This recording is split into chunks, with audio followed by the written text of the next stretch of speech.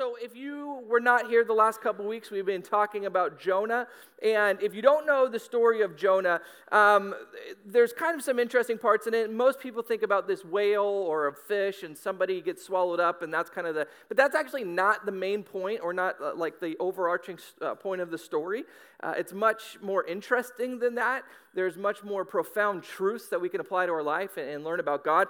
But kind of the big picture of the story of Jonah is that Jonah was a guy like you and I who at one point in his life decided to run away from God.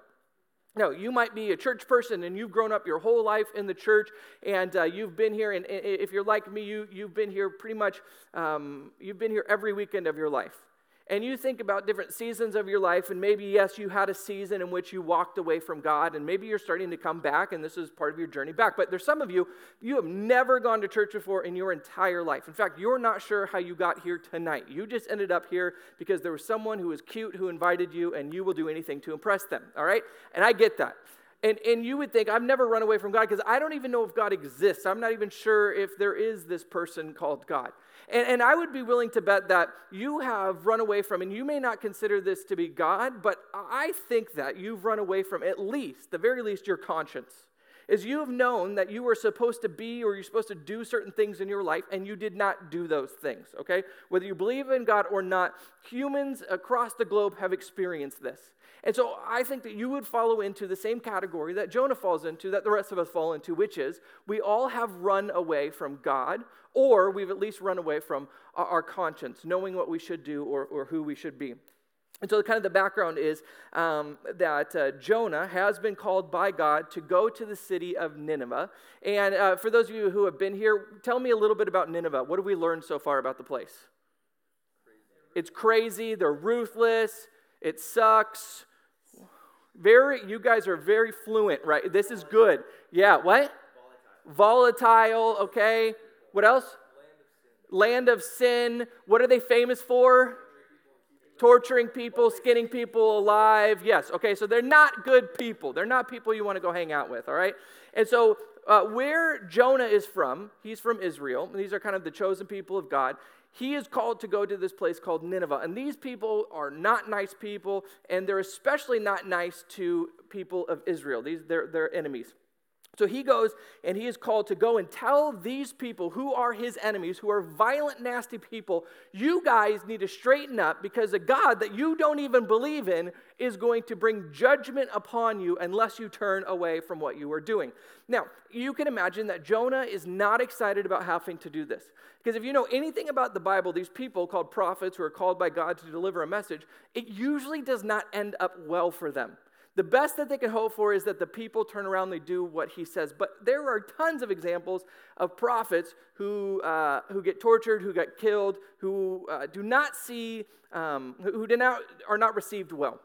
And so he's pretty nervous about going there. In fact, not only is he nervous about going to this place, but instead of heading towards Nineveh, he runs in the exact opposite direction. And this is where he finds himself on a boat, eventually thrown overboard, swallowed by a fish, and he's in there for 3 days until he finally says to God, all right, I surrender, I wave my white flag, I'm not running anymore, I'm going to do what you told me to do.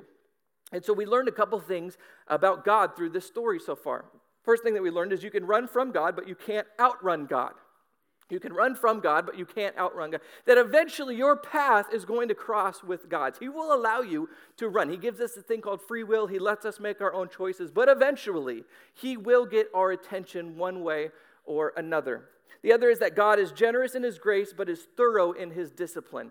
And we don't really like this idea of God, but if you think about it, this is who we want God to be, because if you have ever had a parent who has disciplined you, hopefully the reason why they disciplined you is not because they are vindictive or not because they're sadistic, or it's because they want to help you avoid the consequences of your decisions.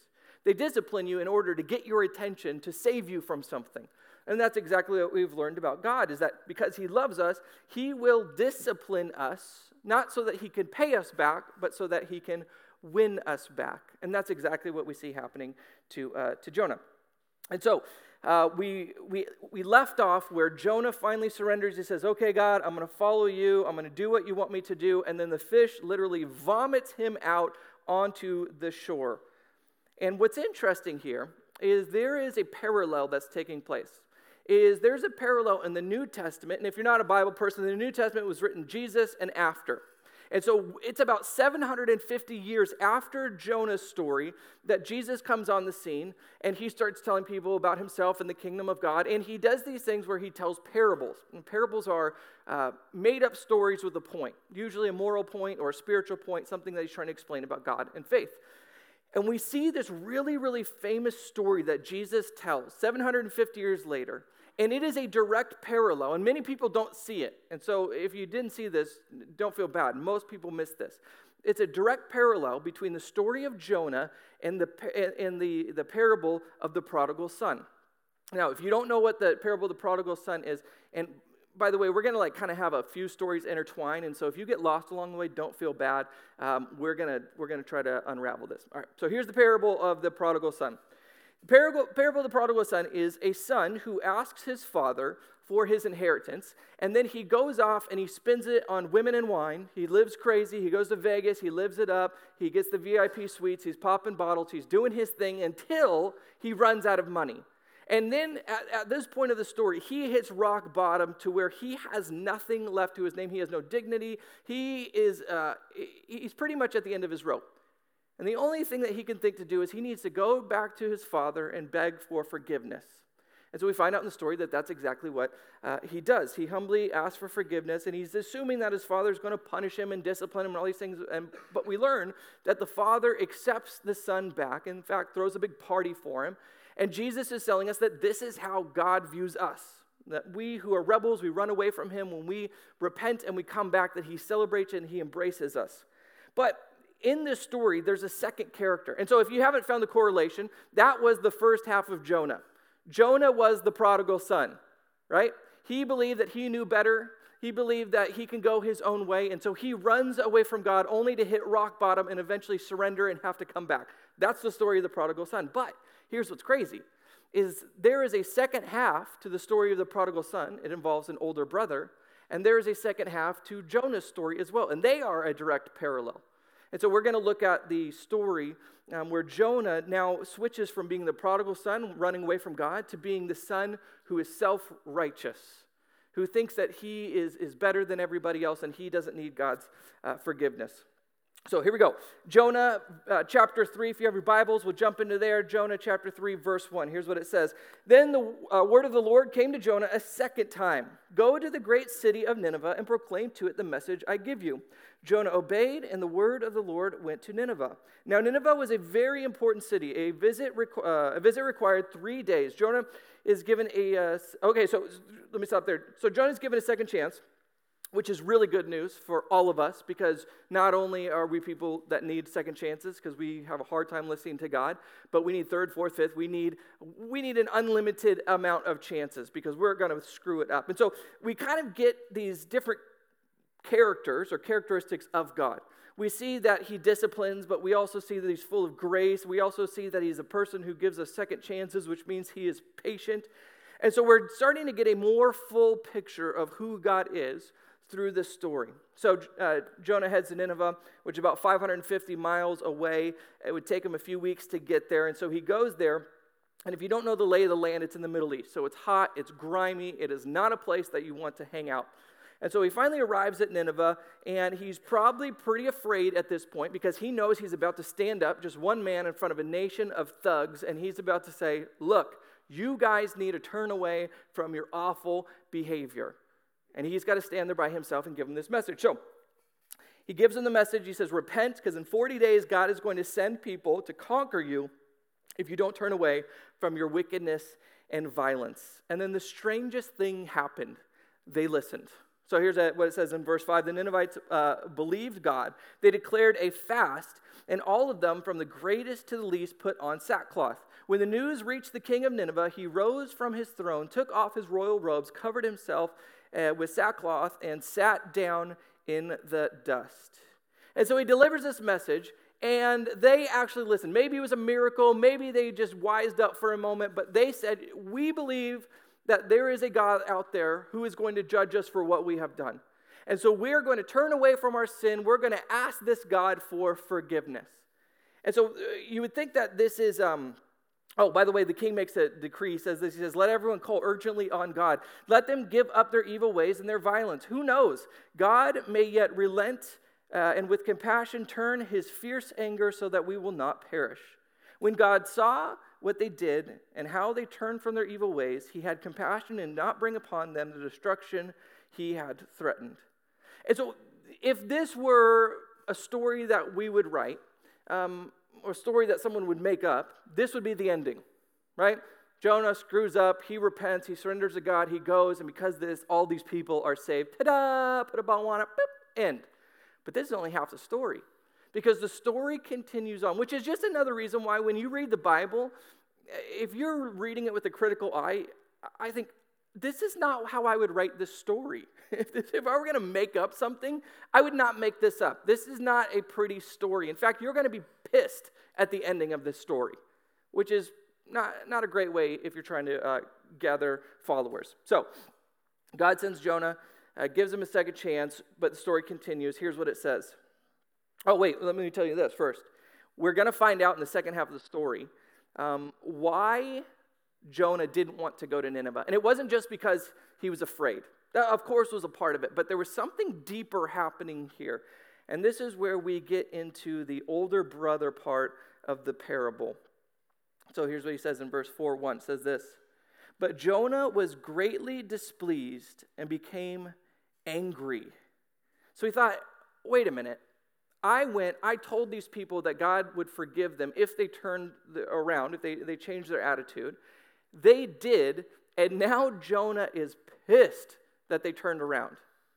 Now, practically speaking, this is kind of strange because think about it. These people were enemies of Israel. They would attack them. They would do awful things to them. And now they're saying that they're going to stop doing those things. You would at least think, okay, they're not going to attack us anymore. At least we have a little bit of safety now. They've got a ceasefire. We don't have to worry about them. But that's not what his attitude is. Because, and we're going to see in a moment, Jonah is a lot like you and I, especially those of you who consider yourself a good person. And what's crazy is I rarely meet people who don't consider themselves good people. No matter what they've done, what kind of life they live, my heart, it's good, right? I'm like, have you met a bad person before? This is crazy. Well, this is for all of those who consider themselves good people, especially church-attending Christian people who know all the worship songs and who sing along. This is a message for us. Because what we're going to find out about Jonah and what we're going to find out about the parable where the older brother isn't pleased that the younger brother has come home is going to be something that probably lands right in most of our kitchens. Continues on. He prayed to the Lord, "O Lord, is this not what I said when I was still at home? That is why I was so quick to flee to Tarshish." And so he says, I knew, God, that you were going to do this. It's just like you. You go around forgiving people who repent. I don't understand it. Do you not see me? I'm a good religious person. I show up to church all the time. And then somebody who's lived a reckless life, they come along and say sorry, and you just say, I forgive you. He's kind of pissed about this. Continues on, he says, I knew that you were a gracious and compassionate God, slow to anger and abounding in love, a God who relents from sending calamity. Why won't you bring fire upon these people's heads? Have you ever felt that before? Or is that just me? Is there somebody in your life where you're just like, Lord, if you could just bring lightning down on them, if you could have them trip in front of a bus, at whatever, okay? I don't care how it happened, just make it happen, God. You see, you're laughing because it's you. You've done it today. So he's pissed because his enemy is now being offered forgiveness for all the things that they have done. And he doesn't agree with it. He thinks that these people deserve punishment, which for the select few of us who realize that we're not necessarily good people is good news, is that these people who are very far away from God, who deserve this judgment and this punishment, they've done some evil, gross things, are never too far away from God's love. That they can be reconciled, that they can be forgiven if they will turn to him. Continues on, now, O Lord, take away my life, for it is better for me to die than live. Okay, I got to be honest, when I read this, I thought, are you like a junior high girl, Jonah? I want to die, I'm so mad. It's like, okay, Jonah, you're being a little dramatic there, homeboy. Like, let's relax here, okay? I get it. You're angry. But let's give him some credit, all right? Let's just imagine, let's put ourselves in Jonah's place, and let's imagine that there is someone in our life that has done something horrible to us. And hopefully this has never happened to you, but let's imagine if something bad has happened to you or to your family. Somebody just did something just awful. And you can just imagine how angry and bitter and how much revenge you would want on this person. And so think about that person for a moment, and now think that God has called you to go to them and offer them forgiveness. Say, you know what? Not only do I forgive you, but if you will ask for God's forgiveness, you can have eternal life. Think about that for a moment. Yeah, that would be not only difficult. I would much rather probably die than have to do that, because there's something inside of us that says, oh, I don't want to deal with this. Oh, you don't deserve it. There is nothing in you or about you that deserves forgiveness. Not from me, not from God, not from anybody, because you are a horrible person. And so Jonah's not like that far off. He's not that crazy. Yes, he's wrong, but I think it's something that all of us would probably struggle with. Because here's what Jonah believed. He believed that he was better than them. He believed that he deserved God's forgiveness and they didn't. That he was worthy of God's forgiveness and they weren't. And see, this is the problem that all of us struggle with. This is something that all of us have a hard time with, because we talked about this last week, is we really want God to judge those who are evil. Hitler, yes, judge him. Stalin, get him, Those people who park in handicap and are not, them too, right? Like, oh, we just start naming off all the people, and then we can go down the line, and then when we get to us, we go, that's the cutoff. We're good here, okay? This is where God's judgment turns to love, because it's roses.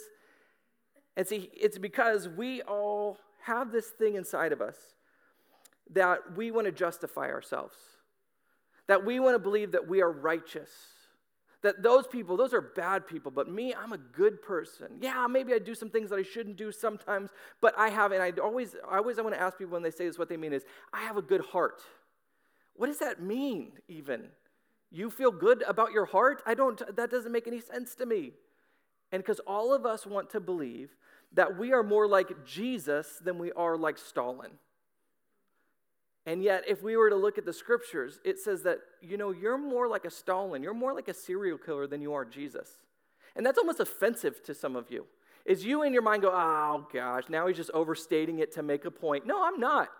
The scripture is pretty clear that you and I are much more like the person on death row than we are Jesus. Is if you look at perfection and then you look at us, we're a lot closer to those people who are locked up for the rest of their life than Jesus. And there's something in us that says, no, not me. It's not me. It can't be me that you're talking about, because I'm a good person.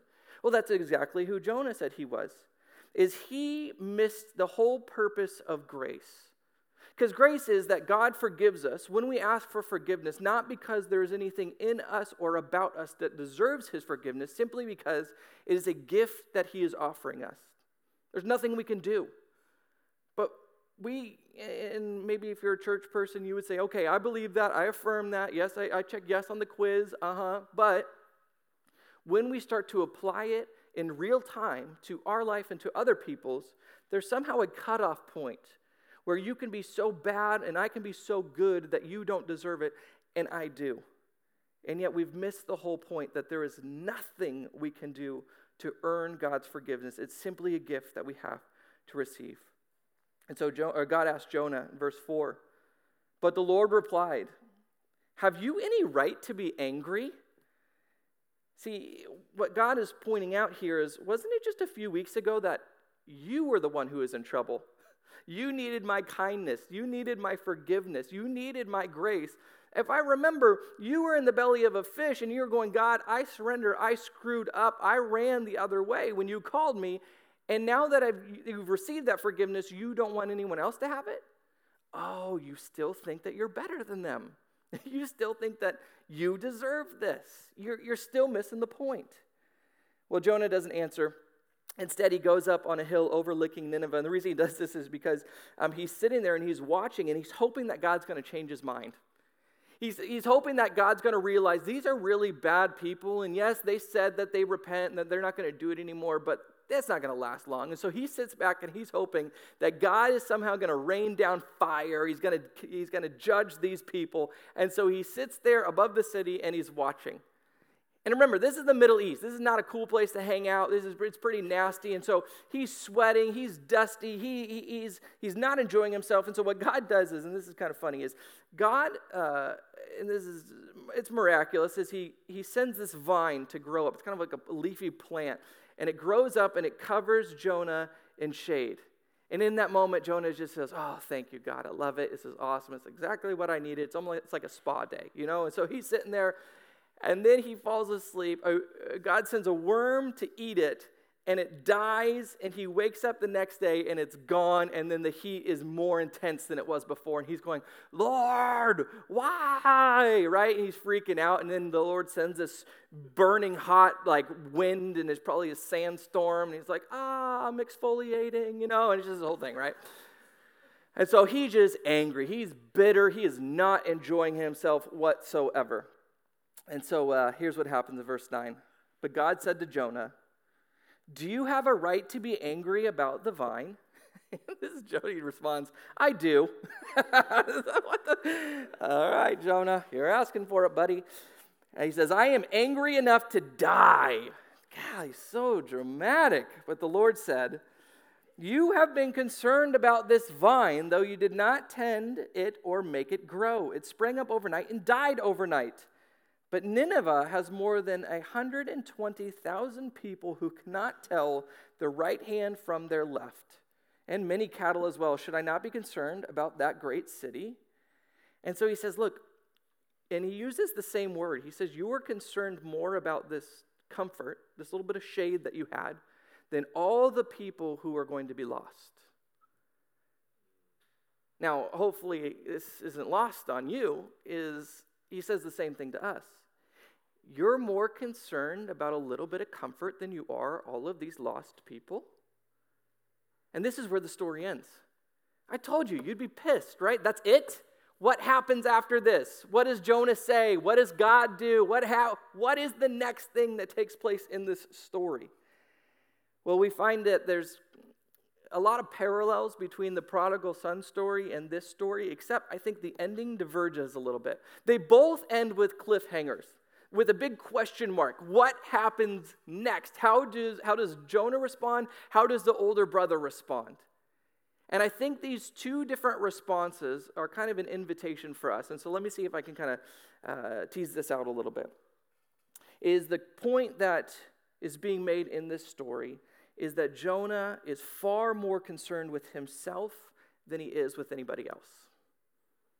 If you look at Jonah, he is more interested in what Jonah wants than what God wants, which is true of all of us, right? Cody is way more concerned with what Cody wants most of the time. What Cody wants certain goals, and he has certain aspirations, and he has certain things that he wants to have lined up in his life. And so most of the time, I would say probably 90% of my thoughts are about what does Cody want and what does Cody need. And I would assume that you are the same. Same is true of Jonah. Jonah is all about Jonah. But God says, you have to stop being concerned about what you're concerned about and start being concerned about what I'm concerned about. And so what is God concerned about? People who are far off from him. People who are far off from him. God is concerned about our friends and our family and our classmates, our neighbors, even those people whom we dislike the most and we kind of sort of hope that they trip in front of a bus. Even those people are the people that God is concerned about. And so here's the danger for us that are like Jonah and like the older brother and the prodigal son. Is those of us who consider ourselves Christians, who are good people, is we can oftentimes confuse following God's rules with following his heart. That somehow we think because we follow the rules of God that we know the heart of God. But what happens is we will follow the rules, but we will ignore the heart that God has for people. And so we're going to do all the right things. We're going to be the right people. We're going to make sure that we have everything lined up, and we're in the Bible studies, and we're doing it. But if we do all of those things, but we're not concerned about what God is concerned about, we've missed it. In fact, that's who Jesus was talking about in the prodigal son story. And so if we go to the New Testament, we see that Jesus is talking about the prodigal son, and he gives these two sons, right? He gives the younger son who goes, he runs off, he rebels, he does crazy things. He comes back, he asks for forgiveness, and he's forgiven. And that's all of our story at one point in our life. But then there's the second part, which is the older brother who watches this whole scene happen, and he's getting pissed because he says, I followed all the rules. I've been here the whole time. I was at church. I did the Bible studies. I sang the songs, and yet you're just going to go and forgive this person who lived this crazy life, and then what do I get? And so this is where this story diverges a little bit. And this is where it kind of gets challenging for some of us who consider ourselves Christians, is in Jonah's ending, we don't have it spelled out what Jonah says. We don't know what Jonah says in the end. But I think if we read between the lines, we can get a little insight into how Jonah responds. So God challenges him, you're more concerned about yourself and your own comfort than you are about lost people. Well, here's the question. There's no ending. That's how it ends. But how do we know the story? How would we know the story of Jonah? Well, the only way that we would know the story of Jonah is if Jonah told the story. He's the only one in it. He's the only one that knows what's going on. And so Jonah tells this story, and you know why he tells this story? He looks like a complete jerk in this story, right? He does not come out looking good in this story. And the only way that he would tell this story is if he's saying, look, here's how I screwed up, and I have turned my life around. I am now a part of the mission that God has in the world. Right? Because nobody tells a story of when they screwed up and they're still a screw-up. Right? Nobody does that. But see, the story of the prodigal, totally different. When the father is sitting with the older brother who is angry because his younger brother has been forgiven, and because he feels like he's self-righteous and deserves something from his father, who is representing God in the story, here's what the last two verses say. My son, the father said, you are always with me, and everything I have is yours. But we had to celebrate and be glad because this brother of yours was dead and is alive again. He was lost and is found. Again, this is the same message. You're more concerned about you than you are with lost people. You think that you deserve something. You think that you have somehow earned my favor and forgiveness, but you haven't. Your heart is not concerned about the things my heart is concerned about. And somehow you think that you deserve something that you don't really deserve. And so the story, that's how the prodigal story ends. It's just, wait a minute, what happens? How does he respond? What does the older brother say? Does he repent? What goes on? It's just like Jonah. But here's the crazy thing. We know how the story ends of the prodigal son as well. We know what the older brother does. And everything in us wants it to be a happy ending because we watch Disney movies and that's how Disney movies end. Everything ends up, yay! But that's not always how life ends. And so if you fast forward, and if we were going to write the story, we'd probably write something like, the older brother fell to his knees and he said to his father, I have sinned against you. I am so sorry. Give me hugs and kisses forever and ever, right? Or whatever, all right? And then they have a party and everybody's good and then the end. But that's not what happens. Because when Jesus tells this story, he's telling it as an invitation. He's saying, those of you who think you deserve God's forgiveness, those of you because you follow the rules think that somehow you deserve eternal life, you're like the older brother. You don't deserve it at all. You need to have a heart change. You need to start being concerned about the things that God is concerned about. And so he leaves as an open invitation. In those days, the religious leaders were listening. These were the Pharisees. And he says, here's you. You're the older brother. What are you going to do with this information? And you fast forward a couple chapters later, and here's how that story ends. The brother, in an angry rage, picked up a piece of lumber and beat his father to death in front of everyone. That's how the prodigal ends. The brother doesn't repent, so Jonah does. Jonah goes one way and says, you know what? You're right. I don't deserve this. I need to have a heart for those who are far away from God. I don't deserve it any more than anybody else. But the prodigal, the older brother, fast forward, they end up putting Jesus on the cross. And they say, we don't want to stand or kneel before you and ask for forgiveness. In fact, we're going to put you to death. And that's how they decide to end the story. Now, of course, we know that Jesus has a different ending. They thought that was the end of Jesus' story, but we know that the real ending was kind of the sequel, the follow-up, that you thought it was over, but the encore is here ending, which is they put Jesus to death, and then he rises 3 days later, And that's where the real invitation comes in, is we get to decide, okay, will we accept his forgiveness? Will we realize that we don't deserve it? Will we realize that our heart needs to be concerned about those who are far away from him? And so then he leaves an open invitation for everyone after that. What will you decide? And so here's my challenge for you as we wrap up this series, and I think hopefully I'm going to end a little early, is which of those stories do you want to be yours? Do you want to be like Jonah, where you look back and maybe you've run from God and you've been running for a really long time, and maybe you're experiencing some of the consequences and you go, okay, it's time to put my white flag out because I don't want to do this anymore. I need to surrender. Or maybe you're like Jonah in the second part of the story, in which you realize that you've been following all the rules and you've been doing all the motions, but your heart isn't concerned about the things that he's concerned about. And so you need to repent from that. And you need to say, okay, God, you know what? I want you to break my heart and make me concerned about the things that you're concerned about. The people around me that you see as your sons and daughters that I just blow off and I don't care about, I want to start seeing those people with your eyes. Or will you be like the older brother? And you say, I'm not interested. I don't want this invitation. I say no to this invitation. All of us have that choice. All of us get to decide who will we be in this story. And so my prayer for you, of course, is that if you've never made that decision, that you would decide, you know what, I surrender my life. It's up to you. I don't want to deal with this anymore. I want you to be in control.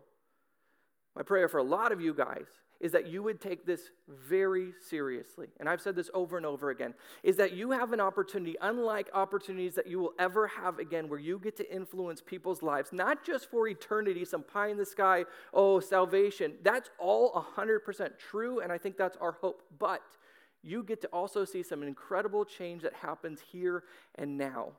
The people that your friends are going to marry, the families that they're going to have, the lives that they're going to live are all just beginning, and you get to help them decide what that's going to look like. If you will step out and you will say, hey, I want to have a heart for the things that God has a heart for. Let's pray. Lord God, we thank you for the scriptures. We thank you for the story of Jonah, in which we get to discover maybe some new truths. We maybe had a version in our mind of what this story was about. And as we dig a little bit deeper and we try to look at what the story is truly about, we oftentimes find ourselves in the middle of this story. Sometimes it's because we are far away from you and we are running, and maybe we're experiencing some of the consequences of running from you, and it's time for us to surrender. Some of us, it's because we've been following the rules, and yet we have had a heart that is not concerned about the things you care about, but about the things we care about. And so we need a little heart check. We need our lives to be shaken up a little bit. We need our hearts to be broken for those people who don't know you, especially the ones that you have put directly in our sphere of influence in our lives. And so, Lord God, we just thank you for this place, for these people, for this community, and for In-N-Out Burger. Amen.